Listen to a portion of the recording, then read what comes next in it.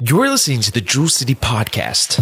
In this podcast, we will be diving into the series, The Bait of Satan with Pastor Robert. This has meant a lot to me in preparing this in the last couple weeks. And I've learned some great things. But I also realized that I had learned things throughout the years. And it has helped me. And I'm praying that it'll help you tonight. So the title is My Father, My Father. Mike, can you turn me up a little bit? I'm used to being up there by the monitors, and I don't have a lot of voice. Again, the title is My Father, My Father. Turn with me in your Bibles to 1 Samuel 24 and 11. And 1 Samuel 24 and 11. I'll wait for you to get there. 1 Samuel chapter 24, verse 11. I still hear pages. The only reason I can hear the pages, I have hearing aids, and I just turned them up. It's pretty bad when you put the thermometer in your mouth and it beeps and you can't hear it. And your wife in the last 2 days saying, "It's beeping." All right, let's read from the Word of God. And I'm going to do a little bit more reading tonight than normal, but I just believe there's something worthy of that right there. 1 Samuel 24 and 11, moreover, my Father, see the skirt of thy robe in my hand, for in that I cut off the skirt of thy robe and killed thee not. Know thou and see that there is neither evil nor transgression in mine hand. And I have not sinned against thee, yet thou huntest my soul to take it. Pastor Aaron, would you bless the reading of the Word of God? And then shortly, Mona, I'm going to call on you to pray, okay? Dear Heavenly Father, Lord, we're asking your blessing tonight, Lord God, upon our hearts and our minds to receive the teaching, Lord God. Father, I pray the anointing all over Pastor, what he studied, Lord God, help him to bring it forward the way that you want it to. That way we receive it, Lord God, and we ask your blessing in the name of Jesus, and amen. In our last lesson when we met, we saw how Joseph's brothers had sought to destroy him. And we seen in the life of Joseph how their betrayal brought him much pain. And I opened it up and asked questions if anyone had been offended, had been betrayed by a sibling. And throughout these lessons, we've had tremendous open discussion, and we've had some deep feelings coming out and people being honest. And I would ask that we would continue to do that, because not only does it help you with the pain and the betrayal that you are trying to overcome, but it also helps somebody else that will hear that. So it is one thing to experience rejection and malice from a brother, but it's a lot worse when it comes from a father. We've been pretty open, and I'm going to ask you tonight, and we don't have to be long-winded. Has anyone experienced betrayal, hurt from a father?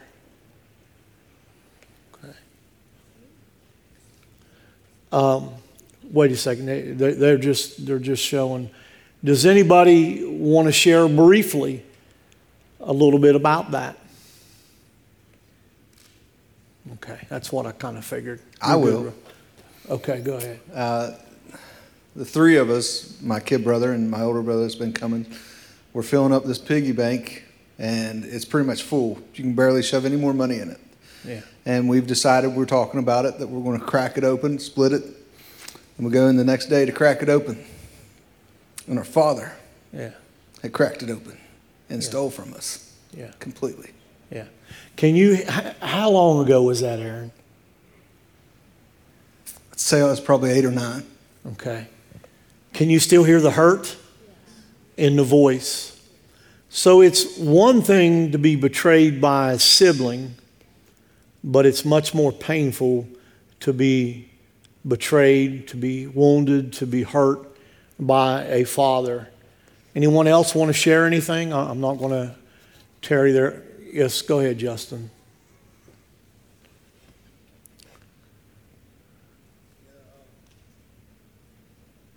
Yeah,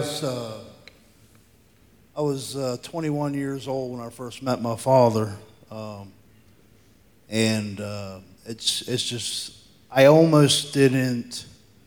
At one point in time, me and Brittany had to discuss divorce and stuff. I'm not really sure if everybody here knows that, but we did. And if I would have went down that path and not been able to, if I would have went down that path, I possibly could have took the same path that my father took, and not being these beautiful kids' life. And it's just made me need to be the father that I am today. And it's been a blessing. It's been a blessing since he's came into my life. I'm 31 years old now. There's still been some, actually a good bit of struggles there, but there's still hurt there. We don't have a relationship like most fathers should. I haven't talked to him in probably a week and a half, but he's talked to my wife and he's talked to my kids, and that's all that matters to me. I mean, it's about me and him, but also it's about, I want him to have a relationship with these kids. And with me and him building our relationship, it's helped him to build his relationship with his father, because he also didn't have a relationship with his father either. But I just briefly wanted to share that. Well, very important there to pick up the last part of that, generational. Generational, do you hear me? So if you're experiencing that, then you need to be the generation to stop that, to mend that, okay? Justin, so it's not only about a relationship with your father, with your kids, but we're going to believe, and you need to cultivate the relationship with your father. And that'll happen the more you cultivate your relationship with the Lord. And when you come to be revived in the next week and a half, 2 weeks, and refreshed, I believe God will use you, because your heart will be right to go and talk to him, okay? Anybody else? We could stay here all night, and we may. We don't have to quit. We can do this for the next 3 months. Someone bring Crystal.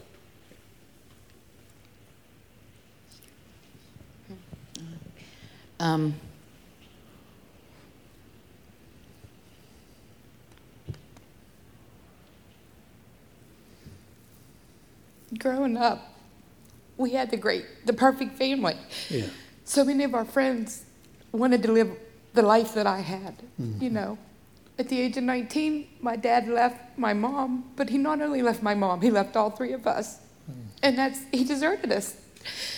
And I hated him. I was daddy's girl for 19 years, and all of a sudden he wasn't there. He picked someone else in a different life, alcohol and everything.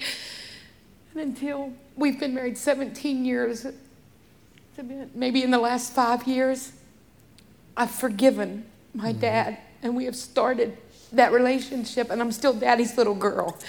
And he now is dying. He has Alzheimer's, but he's never forgotten his sissy. And he tells us, told my mom over and over, he's so sorry. Had he do it to do over again, we'd still all be the Bates family, But it was hard, because honestly, at the age of 19, I felt like everyone kept saying, remember all them good times. I said, what good times? The ones that he just flushed down the toilet, that he let go, and that was my feeling. Like I said, I had to deal with it, and I dealt with it for a long time. But you said the last 5 years. 5 or 6 years, yeah. You had forgiven him. Is the last 5, 6 years better for your life? Oh, yeah. Yeah. And now I'm taking care of him as he's dying, you know, helping him. And Yeah. Yeah. So Awesome. yeah, it's turned around, but Yeah. there for a long time. Yeah. Somebody else. Somebody else. Somebody else. Where'd that come from? Right here. Okay, Anthony. Some of the choir knows this. I spoke with them about prayer on it. My father passed, and not too long ago. But my two brothers and him, they stole a lot of property from me and finances that I was planning on for my latter years. And yeah, it hurt. Could have been up into the hundreds of thousands of dollars, you know, because I had plans for the property. And never one time in my 59 years heard my father say, "I love you." But to the ones that hear, through the grace of God, that's going through things, you can hang in there. You can get through this thing. And I appreciate people that's prayed for me. And I just thank God that I'm here where I'm at. God's gave me a new family, started all over again. I'm totally blessed, and those are the things I can look at and enjoy. Yeah. Anthony, which would you rather have? I know the answer, but I want to ask. Which would you rather have? Would you rather have the property, or would you rather have heard your dad say, "I love you"? What'd he say? Did you say probably the property? You and Crystal must be related. Yeah, that's not the answer I was looking for. But both would have been acceptable. Amen. Amen. Well, then somebody in this room needs to hear that tonight, that you need to tell your children that you love them. And I love my kids. I look back, I see my son, my oldest boy here tonight, was here this morning. I watched him walk out of his car this morning, and I was standing in my office with my hands up saying, "Thank you, Lord. Just bless my children." All right. Well, the temptation, we all deal with temptation, and the temptation to get even is one that we all have to face. So, two wrongs don't make a right. So you that have spoken, and I promise you there's a lot more tonight that are dealing with that issue. Don't try to get even, and that's what we're going to learn from this story. Revenge often seems perfectly justified. You hurt me. Me being mean to you, I can justify it because you left me. Because you didn't tell me you loved me. Because you sold my inheritance. Just as it did in David's case. But it's the furthest thing from what God wants from all of us. Now I want to pray on Mona, or call on Mona to pray. And I want you to pray that the Holy Spirit would soften our hearts here tonight. And there would be healing take place. Even if your father is gone. Mona. Father, we come to you and I pray that our hearts are softened. When we're hard and we've put up walls and chained ourselves, we can't hear from you, we can't feel you, and Lord knows we cannot go forward. So I'm asking now that you would touch each heart in this place, God. That you would break the strongholds of hurt and pain and pettiness and jealousy. That healing would come to hearts and families, and that we would require ourselves to make the first step. Mm-hmm. Sometimes we're never going to hear that person say, "I'm sorry." Mm-hmm. They may be gone. But you are the perfect Father. You give us the example that we need.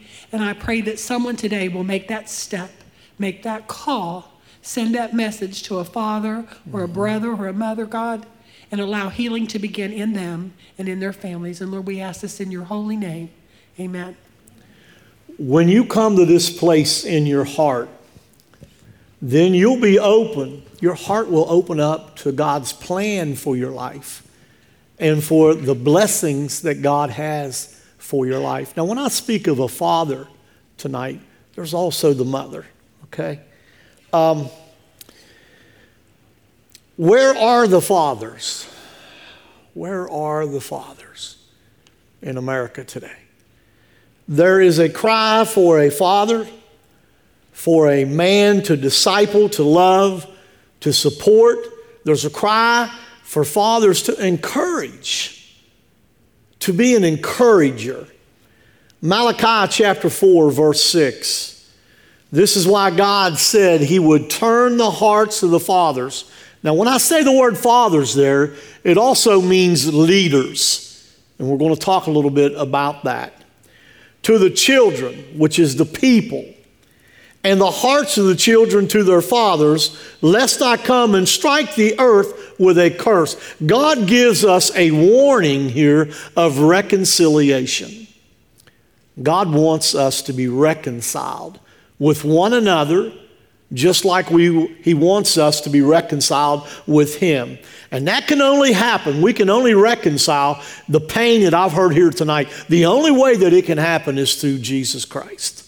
It's the only way that it can happen. I guarantee it.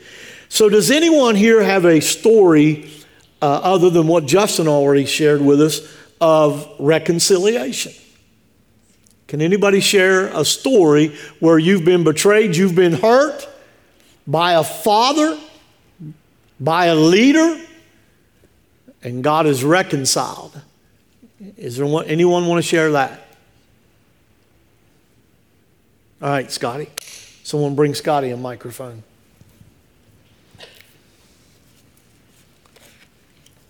Mine was with my father. 13. Me and my brothers were removed. My parents had divorced and we were removed from his home. And things just happened I don't really want to go into, but made me bitter. And didn't care if he lived or died, really, to be honest with you. As far as I care, he could have died and that was it. And I had a hard time. I thought I would forgiven him over and over again. But there came one day when me and my oldest son got into a fight. God said to me, how can you be a good father if you can't be a good son? Mm-hmm. And I had to go and mend things with my father so that me and my son could have a relationship in life. Yeah. This past week, it hurt to see him stumble and fall. Yeah, he was with us on the Joy trip. Go ahead, so they'll know what you're talking about. And I just thank God that I have that man in my life now that I get to call Dad, because he used to just be Pete Beverly. Yeah. And I thank God for that. Yeah, amen. That's awesome. Our nation as a whole, I believe, has suffered because of the loss of fathers, the loss of leaders, the loss of godly ministers that should be a father figure to many. Many leaders in our homes and in our businesses and churches are more concerned with their goal than their offspring. And I thought a lot about that. The success of my vision does not justify wounded lives and shattered people. The success of your dreams and your vision doesn't justify the wounded people and the shattered lives for you to step on to get to where you want to be. Okay? It doesn't. And I'm not trying to be boastful, but I've never intentionally tried to hurt anybody to get to the vision that God has given me, because you'll never make it. You'll never make it. again, I don't want to look like I'm trying to be holier than thou at all. And I talked a lot with the Lord the last couple of days about this. But the staff that works with me, I feel like I'm a father figure to them. And some are older than I am. Scotty used to be on staff, and I know that I'm a father figure to Scotty. Trey, I talked to him earlier this evening about this, if I could share. And Trey's mother was here visiting from out of town 3 or 4 weeks ago, and she came to me in the foyer. And she said, Pastor, I thank God for you. She said, you have become a father figure in my son Trey's life. So not only me, but you that are business people, that are in management, those people that are working with you, they're not there just for you to get your vision, to accomplish your vision. You need to be a spiritual father or a spiritual mother. Justin, when I was in the hospital and you was texting me every day, pouring his heart out to me. And it meant the world to me. And I realized right then that I have become a father figure to you in your life. So as business owners, you got a responsibility not just to get your business to where it needs to be, but, you know, there's times I walk by and I'm always looking at the staff's tires. And, you know, the board here gives me permission to make certain decisions. And there's times I'll just say, hey, you know, go get your tires, you know. Take the church card and go. You use your vehicle. You know, they go on vacation. Do a little something extra for them. When something goes wrong in some of their lives, they come to me. And I've held some of them in my arms. I've had a couple collapse, and I held them, and they've cried. That's a father figure. Again, I'm trying to teach tonight. So don't look around and just see people as just your vehicle to get to where you want to go. If you become a father, a spiritual father figure or a mother in their life, God will accelerate your vehicle to get you to your success. Does anyone understand what I'm saying? So, what was Saul's problem? I want to ask you, what was Saul's problem that he's trying to kill David? What was Saul's real problem? Does anybody know? Jealousy? Yeah.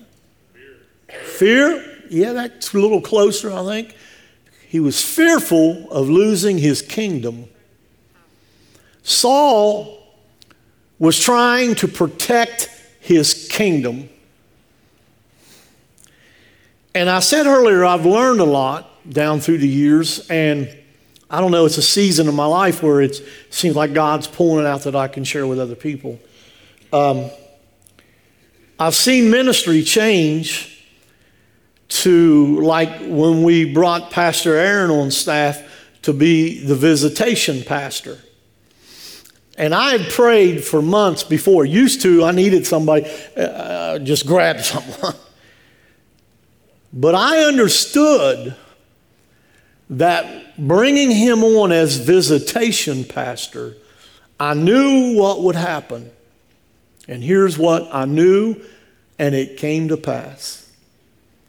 That every day he visits with a family, and he would bond with that individual.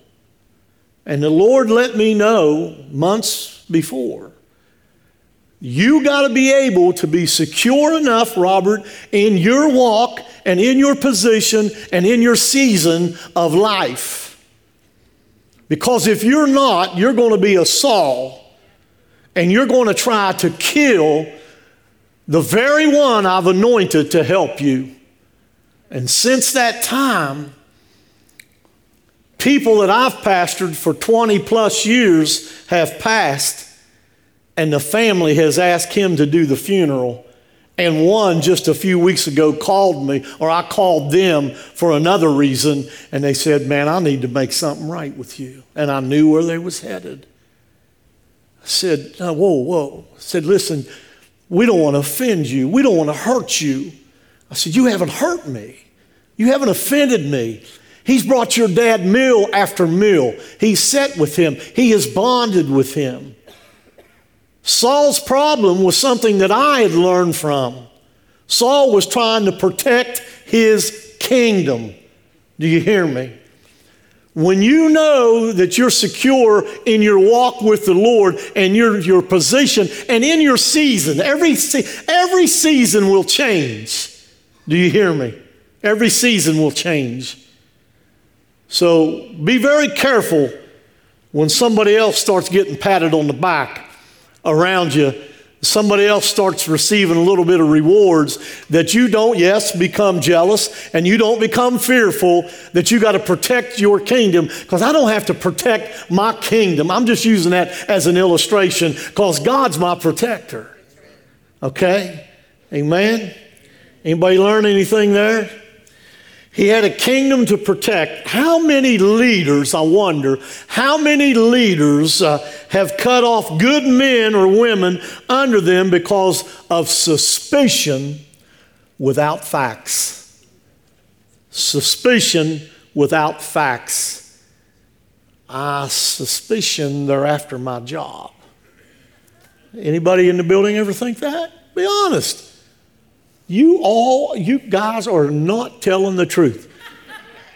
It wasn't a hand went up. Has anyone ever been suspicious that somebody was out to take a piece of your pie? Huh? Thank you. Thank you. Bunch of liars, my goodness. Saul enjoyed the success. Now listen to this. Saul enjoyed the success of David until he saw it as a threat to him. Anyone experience something like that? Be honest. Anybody ever experienced something like that? Where was that hand? Linda? Yeah, go ahead. I love this. This is good. I hope it is. When I announced I was going to retire from my position, and we had an assistant administrator, then it became my job to make her successful. Yeah. And that was hard to lay down 22 years of experience and lay it aside to ensure that she was going to flourish in that position.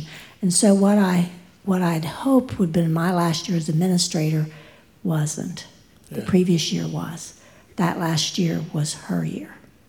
Yeah. And that was hard. Yeah. I appreciate your honesty. I got one person honest in the room tonight. Amen. Anybody else? Anybody else? So what happened with Saul? What did he do? He demoted David and watched for a reason to destroy him. Listen to what the scripture is saying. David was concerned that Saul believed he was rebellious and evil. David's thinking that his spiritual father thinks that he's evil and he's rebellious. In 1 Samuel 24:11, moreover, my father.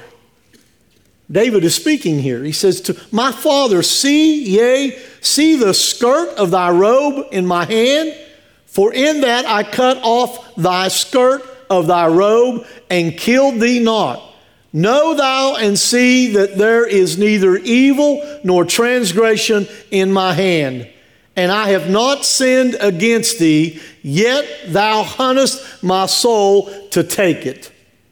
He thought he was evil. He was worried about that. Listen to me. People who have been rejected, especially betrayed by a father, a lot of times take the blame on themselves. Children, what did I do wrong that mom and dad divorced? hurt by a dad. Well, what did I do wrong? I want to go to page 37 in my leadership guide. And I want to read from there. And I've gotten ahead of myself somewhere. And I'm going to get it straight. Okay?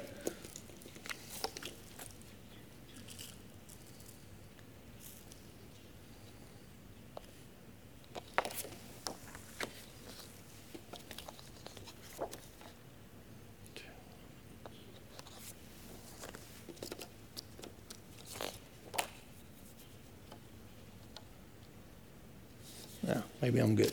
Okay? I'm messed up somewhere, but we're going to wing it.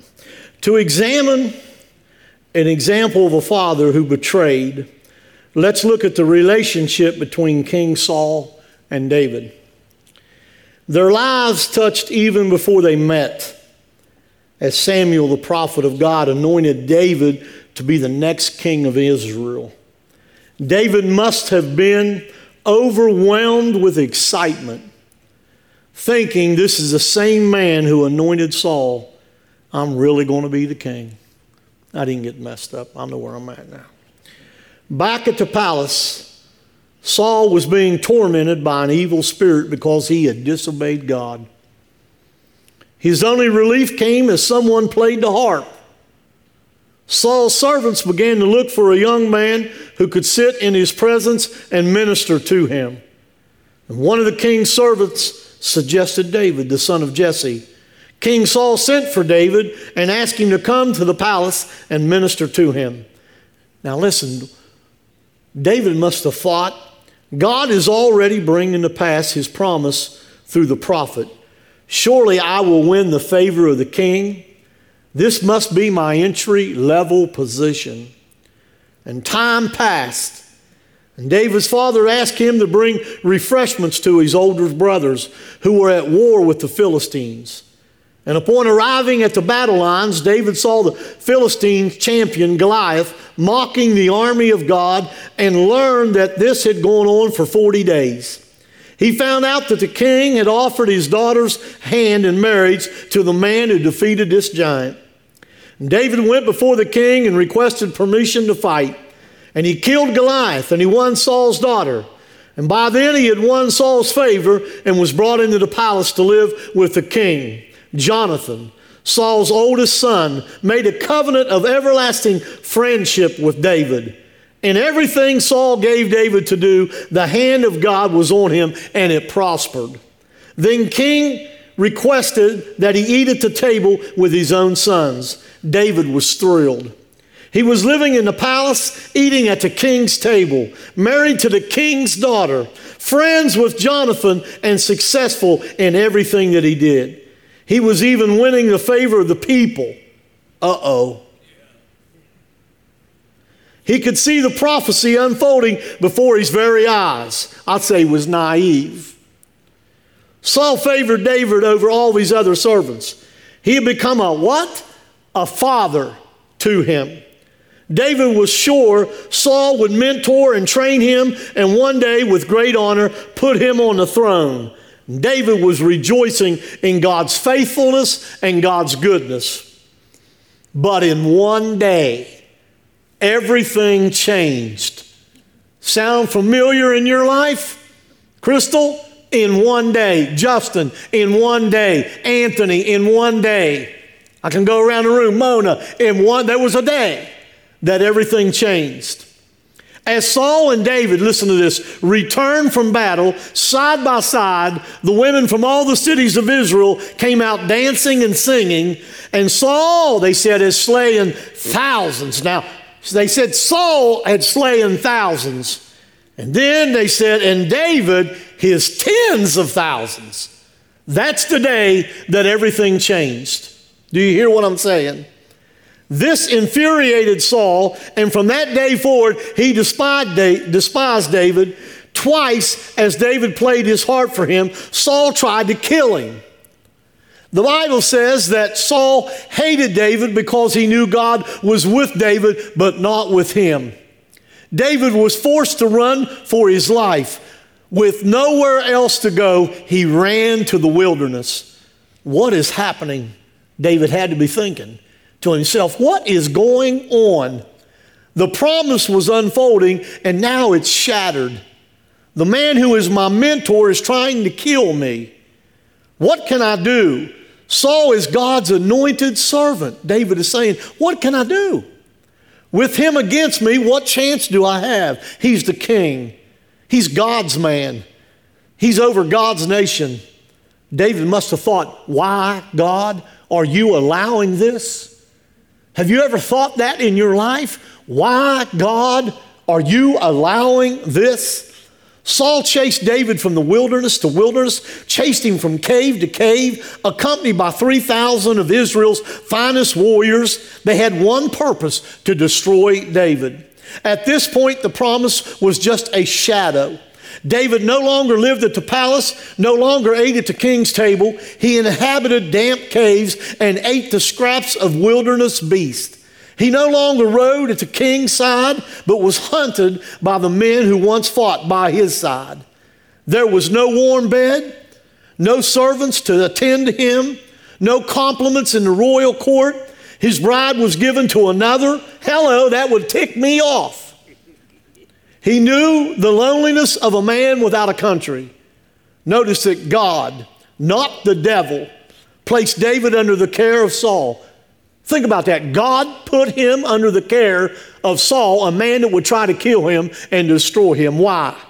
Why would God not only allow this, but also plan it? Why was favor dangled before David's eyes only to have it abruptly taken away? This was a prime opportunity for David to be offended, not only with Saul, but to be offended also with God.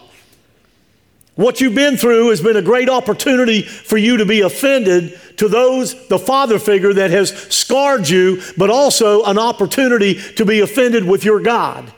But there is a mighty lesson that we'll learn here tonight. All the unanswered questions increased the temptation to question God's wisdom and God's plan. Saul was so determined to kill this young man at any cost that his madness increased. He became a desperate man. Priest in the city of Nob, I don't know how you pronounce that, N-O-B, provided David with shelter, food, and Goliath's sword. They knew nothing about David running from Saul and thought he was on a mission for the king. And they inquired of the Lord on David's behalf and sent him on his way. They didn't know about what was going on. They was trying to bless David. When Saul found out, he was so fearful and so jealous and trying to protect his kingdom, he was furious. He killed 85 innocent priests of the Lord and put the entire city of Nob to the sword. Every man, woman, child, nursing infant, cow, donkey, and sheep. He carried the judgment against them, the innocent, that he was supposed to carry against the Amalekites. He was a murderer. How could God ever put his spirit on such a man? At one point, Saul learned David was in the wilderness of En-Gedi and set out after him with 3,000 warriors. During the journey, they stopped to rest at the entrance of a cave. Not knowing that David was hiding in the back, Saul removed his outer robe and laid it aside that I read earlier. David quietly slipped out of his hiding place and cut off a piece of the discarded robe and crept away without being noticed. And after Saul left the cave, David bowed down to the ground and cried out after him. And he said, "My father, can't you see? See the corner of your robe in my hand? Know and see that there is neither evil nor rebellion in my hand, and I have not sinned against you. Yet you hunt my life to take it." David's cry to Saul was, "My father, my father." To put it plainly, he was crying, "Can't you see my heart? Be a father to me. I need a leader to train me, not to destroy me."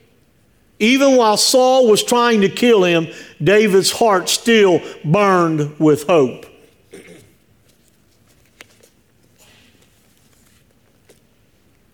David could have killed him. What would you have done? what would you have done? David was wise when he chose to let God be Saul's judge. So if you've been wounded and you've been scarred and you've been betrayed, wisdom tonight when you leave here will tell you, don't try to get even. Don't try to avenge yourself. God has a way of working things out. Prayer and time and God will heal what you can't begin to heal. Do you understand what I'm saying? Whom did God use to judge Saul? Was it his servant? Who did God use? Was it his servant? Anybody know? The Philistines. God used the Philistines. Saul, along with his sons, died battling them. God will work it out. Don't try to avenge yourself. Don't try to destroy your father figure in your life, even when your father figure is wrong. And I'll follow up on that in a little bit. If you were David upon receiving the news of Saul's death, and someone tell me, how would you have responded? You've already had the opportunity to kill him, and you didn't. And he was trying to kill you.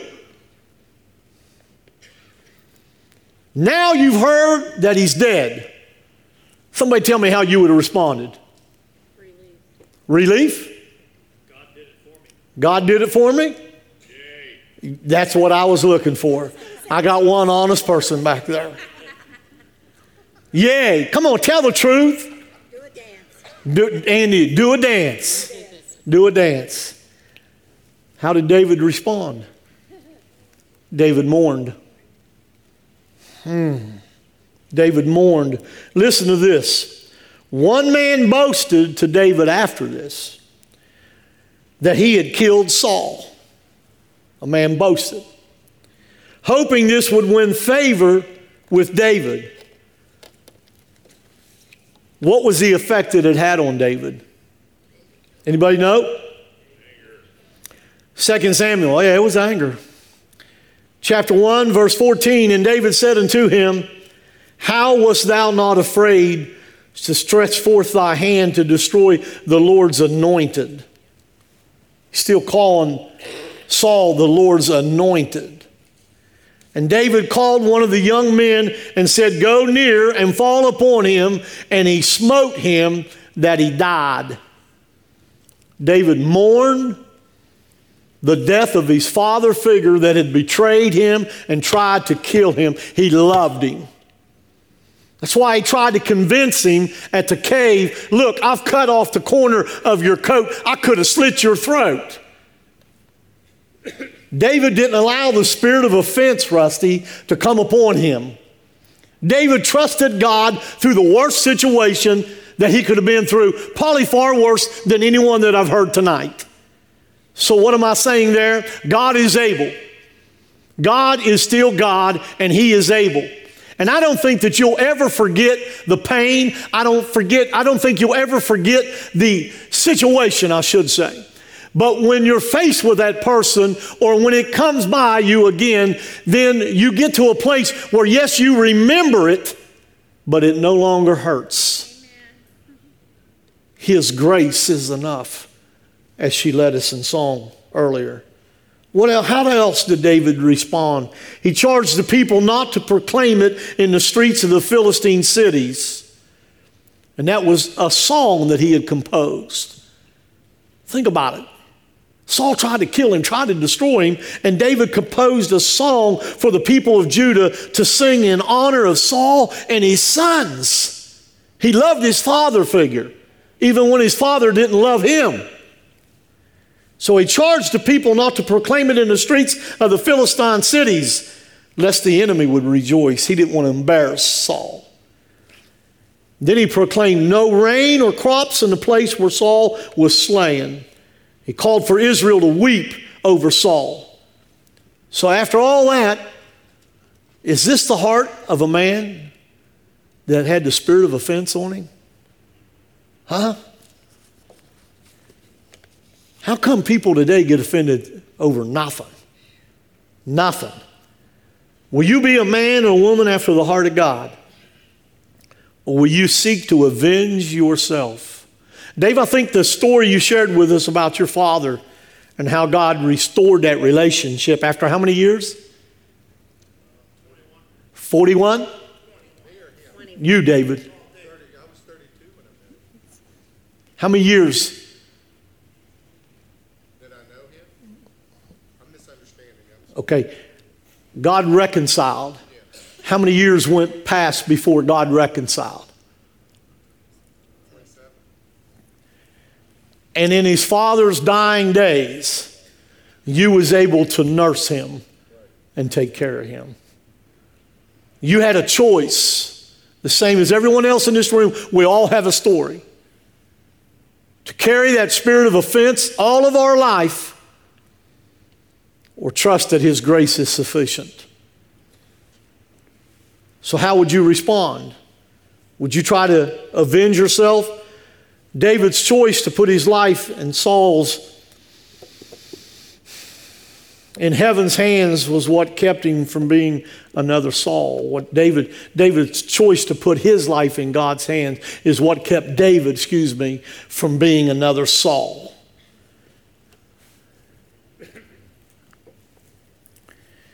While speaking up sometimes is right. Sometimes it's the right thing to do when you have a father figure that is hurting you. When there's a sexual abuse, it's time to speak up.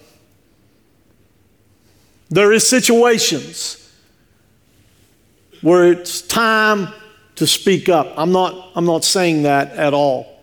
At all. But tonight, if you've been betrayed, you've been wounded, you've been hurt, you got to forgive. And you have got to move on. And you have got to try to make it right. Even if that individual is no longer on this earth, I would advise you to pray and write a letter. Put their name on it. Maybe even drop it in a mailbox and let it go. And honor. You know the Bible with the commandments, the first one with a promise, honor thy father and mother, that your days may be long upon this earth. Does that mean we don't honor them when they hurt us? We still honor them and we forgive them. Anybody want to share anything? Anybody at all? Take Judy that microphone, please.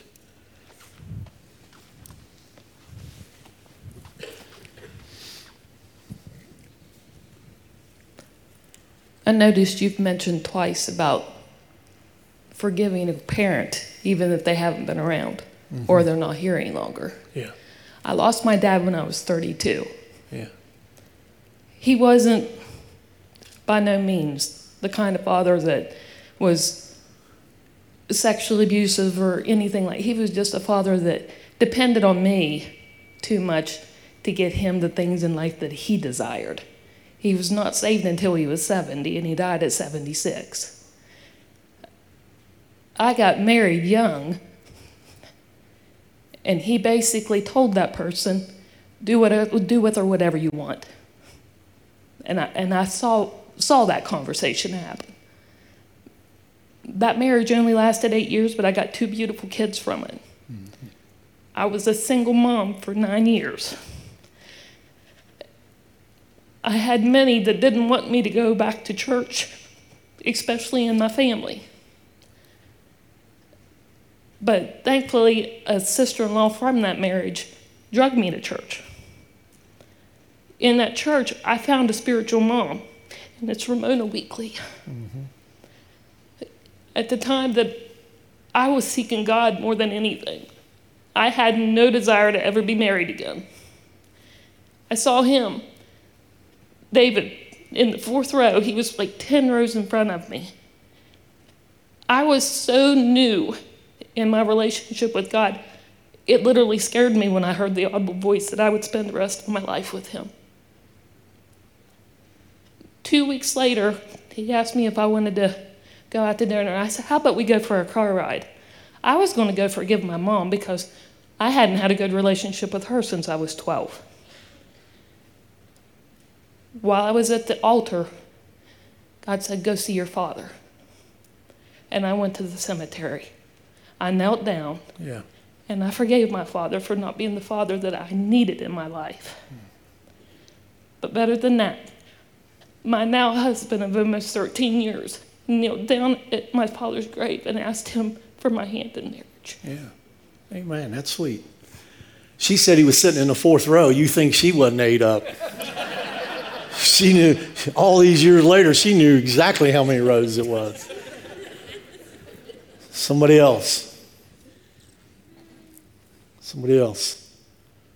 Yes, ma'am.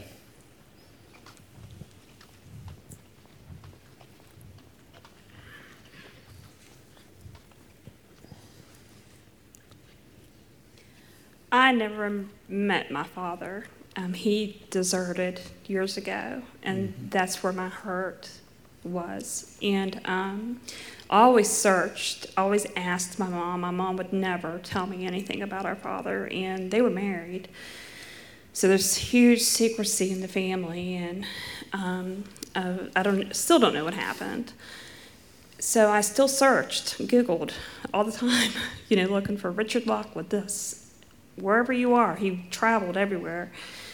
So one night, in the middle of the night, I finally just clicked on Google Images, and it took me hours, I think. I just kept searching. I just knew I wasn't going to stop that night. And I found his obituary. And the devastation came when, in that obituary, my mom had wrote down all these names for me of family members just one day, and I still have the paper and her handwriting, and my heart sank to my toes, and I went and grabbed that paper out of my old photo album and had that obituary there, and everybody matched up, but we weren't in the obituary. But in that obituary, I found the only child mentioned was an Eric Lockwood. So in that, I started searching for Eric because I knew I could no longer search for Richard. And I was able to find a brother that I've never met, and I know one day I will, but he's in Texas. But I never forgave, and that's something I need to work on, so I'm glad I was here tonight. Yeah. I have never forgave him for deserting us and not knowing why.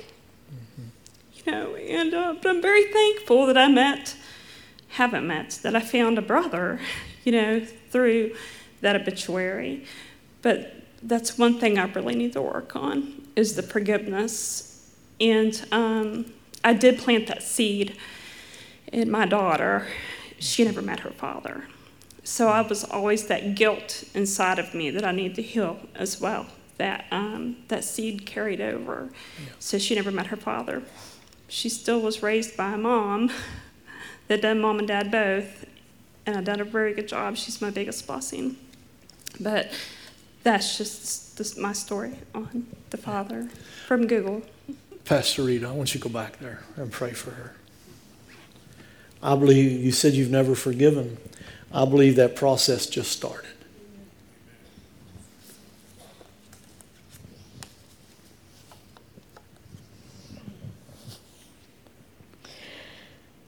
Father, tonight this is one Rita praying for another. Mm-hmm. I pray for Rita tonight. I've spoken with Rita. I can't imagine how she feels because I was very much loved by my father. But I pray that you take the wounds and the hurt that she feels. Like Pastor said, it can happen years ago, but we still hear it in their voice. We feel the pain. Father, I pray, as I pray so often, that you pour in the oil and the wine. You talk about your son Jesus is the balm of Gilead. teach us to forgive. You tried to teach your disciples how to pray. But I pray that you teach us to forgive and to let loose. And sometimes it's even harder when they're not here and we can't talk to them. But I pray, Father, that somehow as she lay in her bed or as she drive her car or whatever she's doing, that you would show her ways and that you would open her eyes and that, Father, that she would come to peace with this situation. Father, I pray right now that you minister to her, that forgiveness all of a sudden would just flood her heart and she would feel so free, oh God, that she would forgive this man who hurt her so long ago. Father, teach us all to make things right where the people have hurt us. But be with Rita tonight and bless her in a special way. And may she come back with the testimony that she has let loose of this, that chains have fallen, that she's been set free, and that she no longer carries a grudge or she no longer feels unforgiveness, but that she can forgive him. Teach us, Father, and we'll give you the honor and the glory. In Jesus' name, amen. Amen. David had another opportunity to kill Saul. God allowed him to. Saul, even after David cried out to him and said, Father, look, I could have killed you. Here's the corner of your coat. Here's my heart. Even after that, Saul went on the second time and tried to kill him. And God put him and his army in a deep sleep, and they were able to go in to the camp. And people around David said, you have every right to kill him. You have every right. And David would not kill him. Just because you have the right doesn't mean it's right. Do you hear what I'm saying? Now listen to this. David approved his purity of heart when he spared Saul the first time. Yet even when David had a second chance to kill Saul, he would not touch him. Saul was anointed of the Lord, and David left him in God's hand to judge. So here's a question. How many people today have a heart like David? We don't kill with a physical sword, but we ravage each other with a sword of another kind. Does anybody know what the other sword is? The tongue. Everybody open up your mouth. You got one, right? Listen to Proverbs 18 and 21. Death and life are in the power of the tongue. Offended by friends, offended by family, offended by leaders, co-workers, we take aim with words sharpened by bitterness and anger. Even though information may be factual, it may be accurate, motives are impure. Proverbs 16 through 19 says that sowing discord or separation among brethren is an abomination to the Lord. When we repeat something with the intention of separating or damaging relationships or reputations, even though it's true, it is still an affront to God. 1 Peter 2 and 22, who did no sin, neither was there guile found in his mouth, who, when he was reviled not again. When he suffered, he threatened not, but committed himself to that judgeth righteously. Stand with me tonight. How many's been betrayed, or been wounded, or been hurt along this journey of life?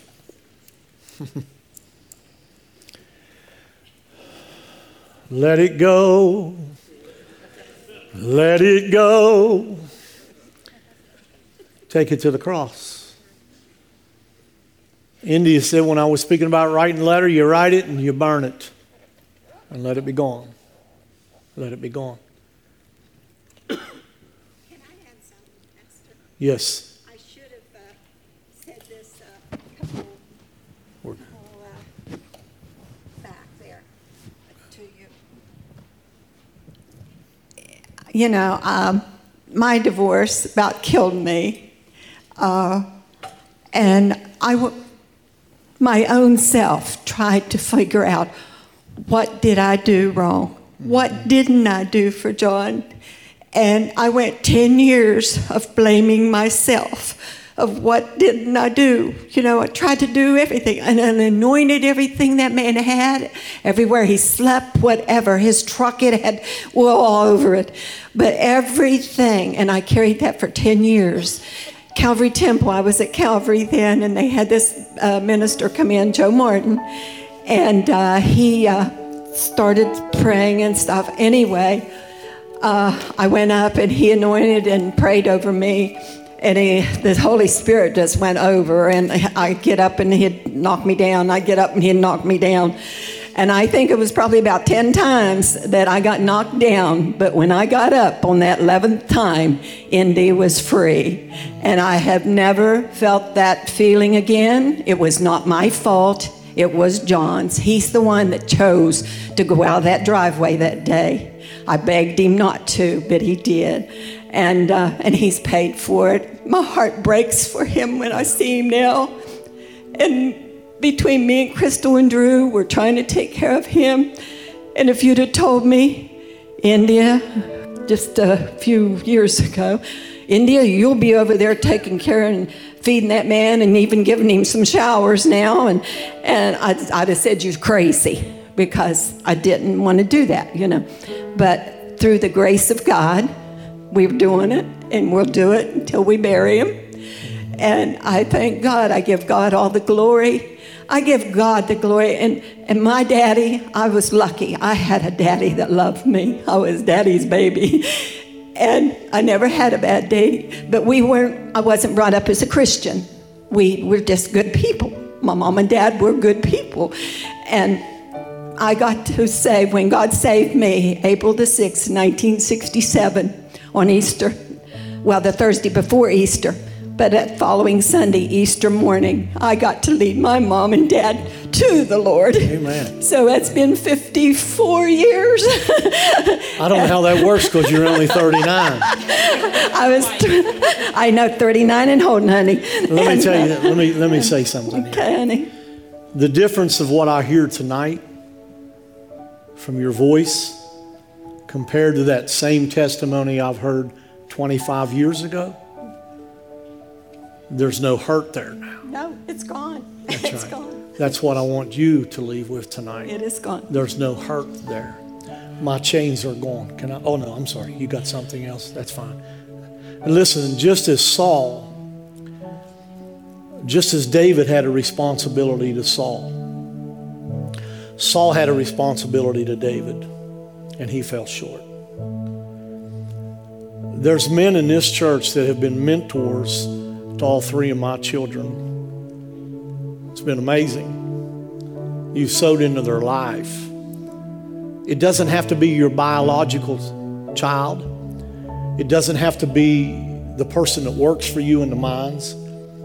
There is children in our church right now that do not have a father figure in their life. And you can adopt one of them and make a difference in their life. Do you hear me? Every head bowed and every eye closed. Anybody get any help tonight? Raise your hand. Anybody receive any help? Hands down. Anybody in the house that you don't know the Lord, that you're not right with God, and you need to make a commitment to the Lord tonight, raise your hand right where you're at. Is there one? Is there one? Is there one? Has anyone scarred you? Has anyone hurt you? Leave it here tonight. How long are you going to carry it? Co-worker? Family member? How long are you going to let it destroy you? Come to this altar tonight. And whatever it is, leave it there. My biological father couldn't say anything bad about him. I mean, most of you, a lot of you here knew him. And he was incredible, incredible. This is a picture of my spiritual father. And he was about 6'5" and probably about 350 pounds. And he never done anything to scar me or to try to harm me. he corrected me a few times. And I'm just kind of cut from the old cloth. Your answer was, yes, sir. And it might have been because he was 6'5", 350 pounds. But I loved him dearly. And I'll be honest, I never grieved anymore in my life. Then when I picked up the phone at 6:20 or so in the morning, I was in Virginia ministering. And my mom said, hey, pastor passed away. Unexpected. And you've heard me talk about it for days. I couldn't eat, I couldn't sleep, I couldn't stop crying. But when I stood up to preach his funeral, the Lord dried my tears. And after that, I felt kind of lost. And I went to Pastor Homer Ham. And I said, Pastor, I need a pastor. And he looked at me and he said, well, you're really my pastor now. And he was older than dirt. And I said, I need you to be my pastor. And he said, I will. And Pastor Ham was totally different than Pastor Paulie. Pastor Ham was cantankerous. He was hot-headed. He'd get confused real easy and think you was doing something, Maybe he had a little bit of Saul in him, I don't know. But I loved him dearly. And my same response was to him, yes, sir. And I sent my wife to my office to get me a picture to bring down of him, but it was on that digital thing. And him and I in suits at a funeral, holding our Bibles, doing a funeral together. These are people that impact your lives. So take it serious, all right? And I'll try to take it serious. Let's walk together. Let's grow together. Thank you for listening to the Jewel City Podcast. The Bait of Satan podcast series can be found on Facebook and YouTube, or you can download it on the go from any major podcast platform. Make sure to like, to share, to subscribe, and tell your friends and family about the Jewel City Podcast.